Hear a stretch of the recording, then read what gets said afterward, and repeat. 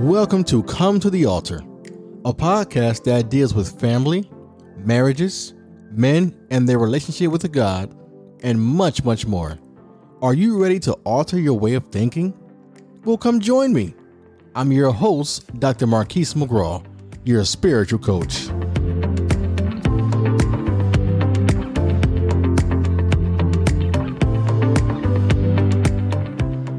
Thank you for tuning in to this podcast, Come to the Altar. Today's going to be a great day, and I'm expecting God's best. How about you? In today's episode, we'll be talking about healing. Now, right now, we know that our nation needs to heal. Sometimes we don't realize that we're going through things in our life and that we need to heal. It can be old wounds.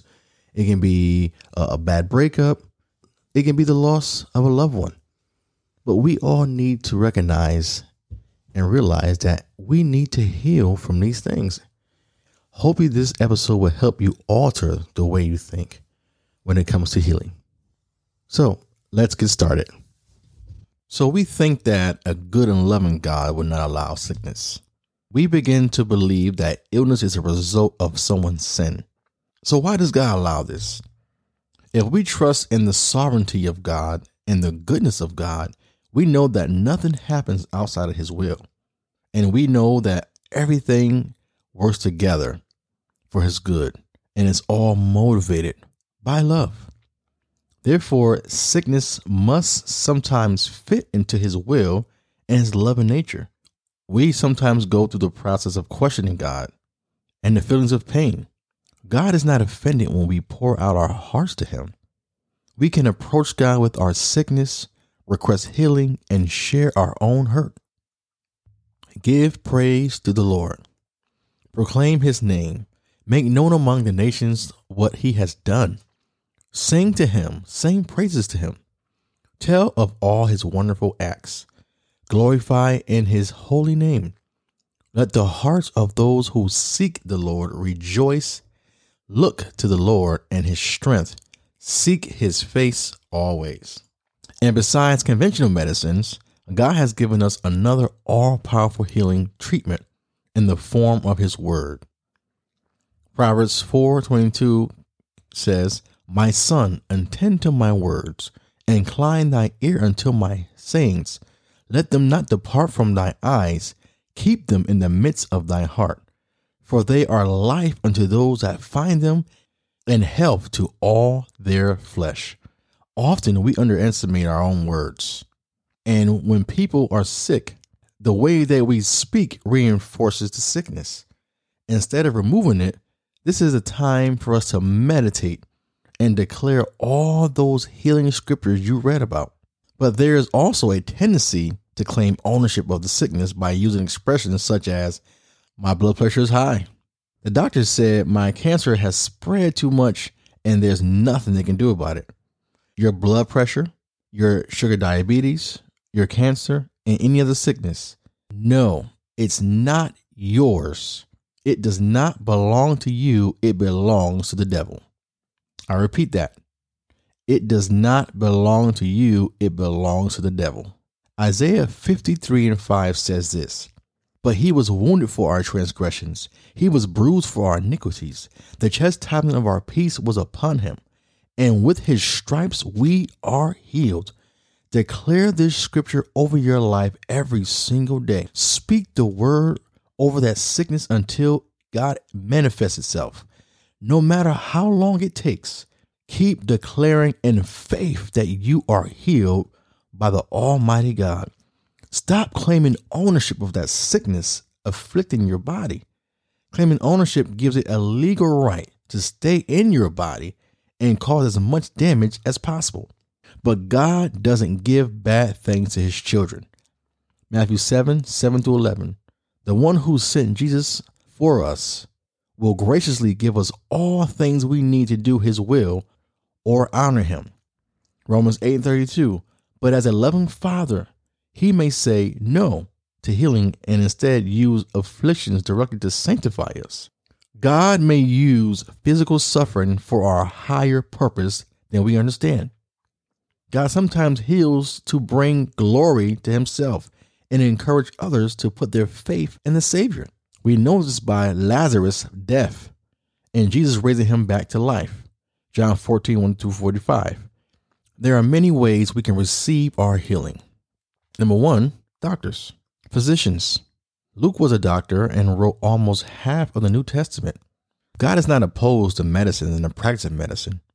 He created it just like he created everything else. God has placed within our bodies abilities and defenses that medicine can accentuate and help heal diseases. These are no less part of divine healing as supernatural ways God heals. The laying of hands is another way. When you go to church, one of the most common ways people receive divine healing is when someone who has the gift of healing lay hands on them and prays for them. The power of God that resides in us because of the Holy Spirit lives in us and flows out of the hands that are being laid on the sick person, and they get healed. When people are healed this way, they begin to go and talk about what God has done, how God laid their hands on him, how God healed them, and it brings glory to God. Another way is taking authority over that sickness. Jesus has given us the authority to cast out demons and heal all diseases. I know this may sound weird, but start speaking to that sickness that is bothering you and command it to leave in the name of Jesus. There's another way that you can get healed as well. The prayer of agreement, touching and agreeing. Matthew 18, 19-20 says this, I also tell you this, if two of you agree here on earth concerning anything you ask, my Father in heaven will do it for you. For where 2 or 3 are gathered together as my followers, I am there among them. Here is a mighty promise of God. He said that if you find someone else to agree with you about anything, which includes divine healing, then it will be done for you. That's a promise. Another way, the faith that God has already given you. In Mark's Gospel, chapter 11, Jesus talks about mountain moving faith. He says this in Mark 11, 22-24. Then Jesus said to the disciples, have faith in God. I tell you the truth. You can say to this mountain, may you be lifted and thrown into the sea, and it will happen, but you must believe it will happen and have no doubt in your heart. I tell you, you can pray for anything, and if you think that you receive it, it will be yours. Notice that the first thing Jesus said is to have faith in God. That's the key. You can't start praying to God and then not believing it.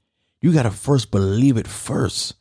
That's why it's important before you even start praying, get a scripture, get the word out, read that word over and over and over and over again.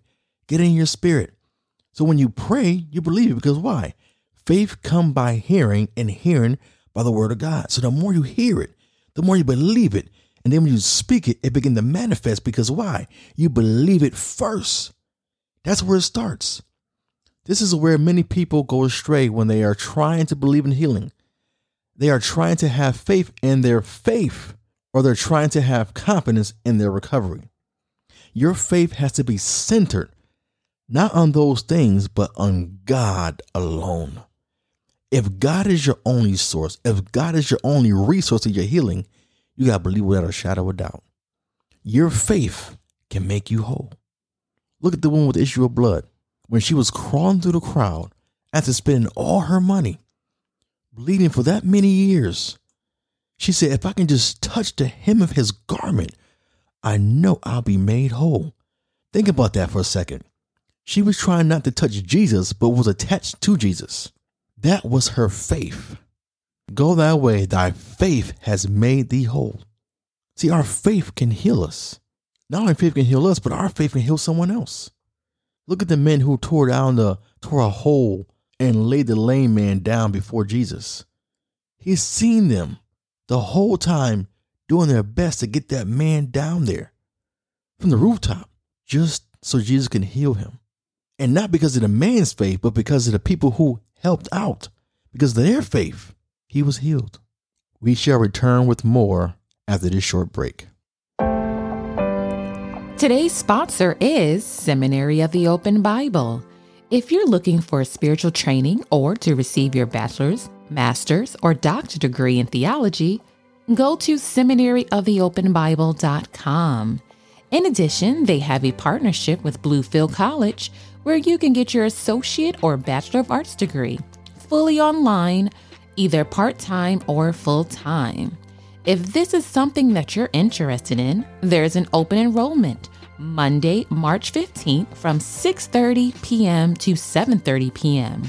You can look on the website, seminaryoftheopenbible.com, or call 203-407-0444 for more information. That's 203-407-0444 for more details.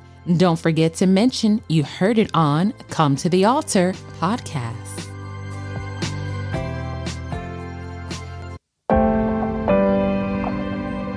John 5:6-9. When Jesus saw him lie and knew that he had been now a long time in that case, he said unto him, Will thou be made whole? The impotent man answered him, Sir, I have no man when the water is troubled to put me into the pool. But while I am coming, another steppeth down before me. Jesus said unto him, Rise, take up thy bed and walk. And immediately the man was made whole and took up his bed and walked. And on the same day was the Sabbath.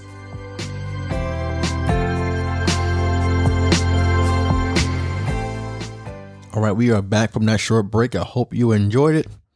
And now we're going to continue on. Another way that we can get our healing is the best part of it all. The name of Jesus. Many people are healed in the name of Jesus.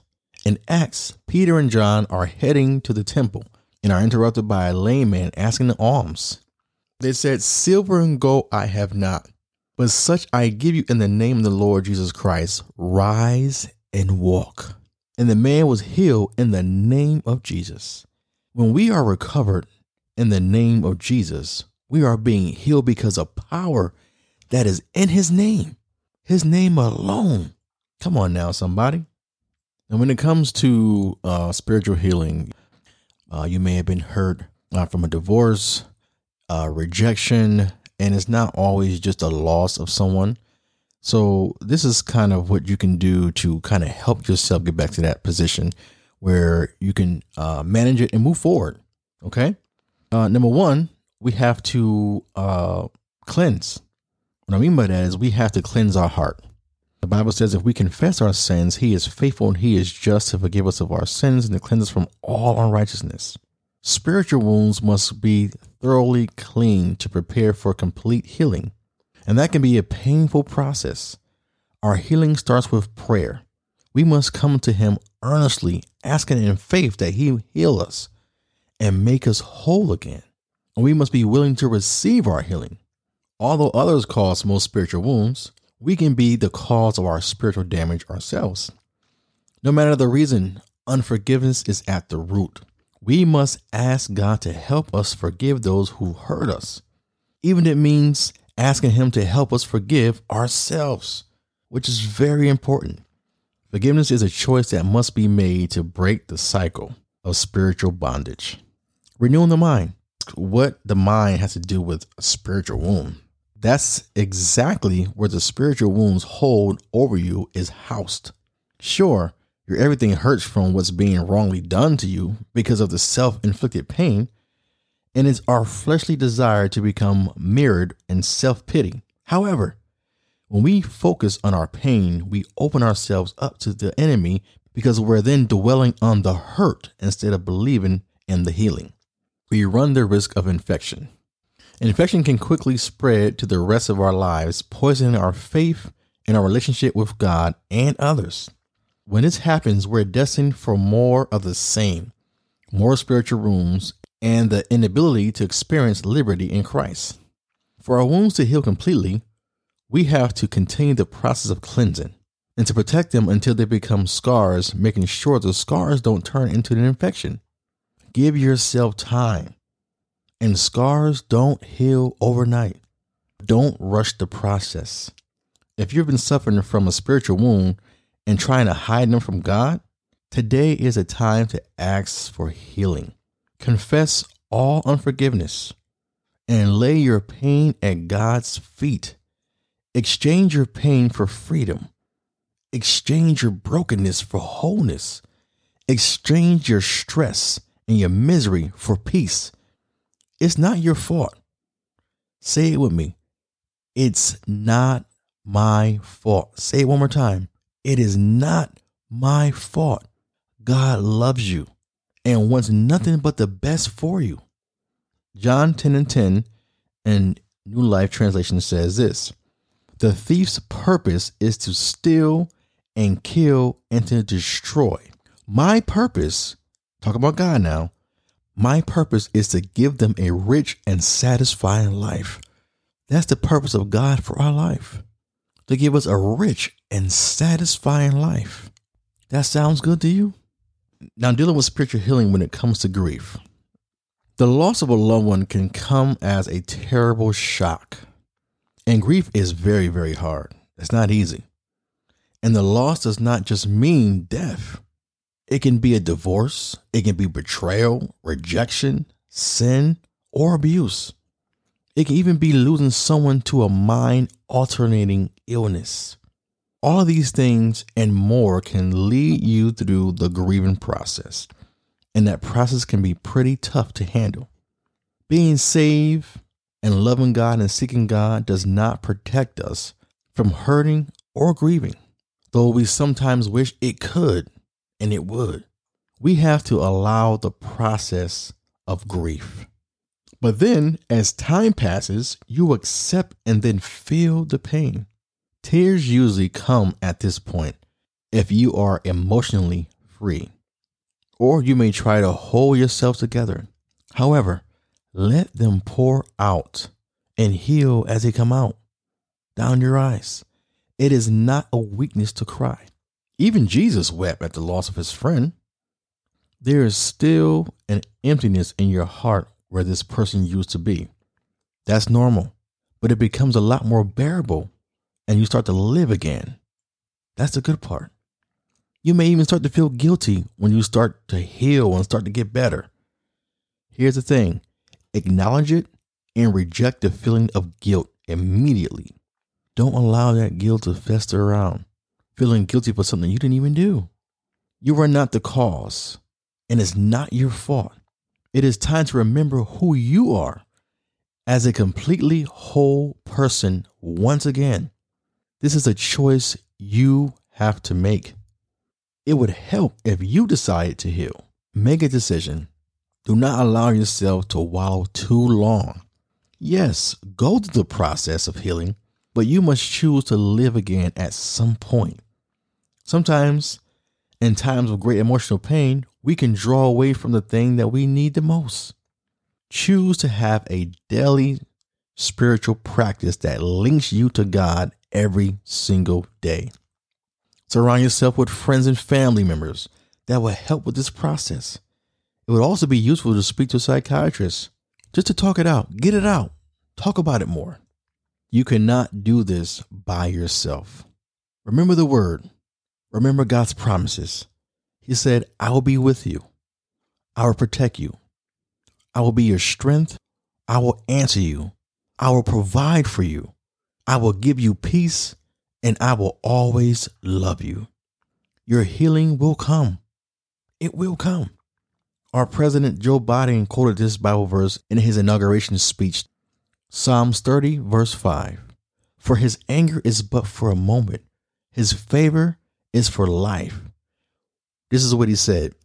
Weeping may endure for a night, but joy comes in the morning. Do you believe that? If you do, I want you to receive God's healing and his best life for you today. I hope you enjoyed this episode of Healing today. If you did, we want to hear from you. Please send us a message on Twitter at Come to the Altar. I will see you next time on Come to the Altar. Stay tuned for the next episode.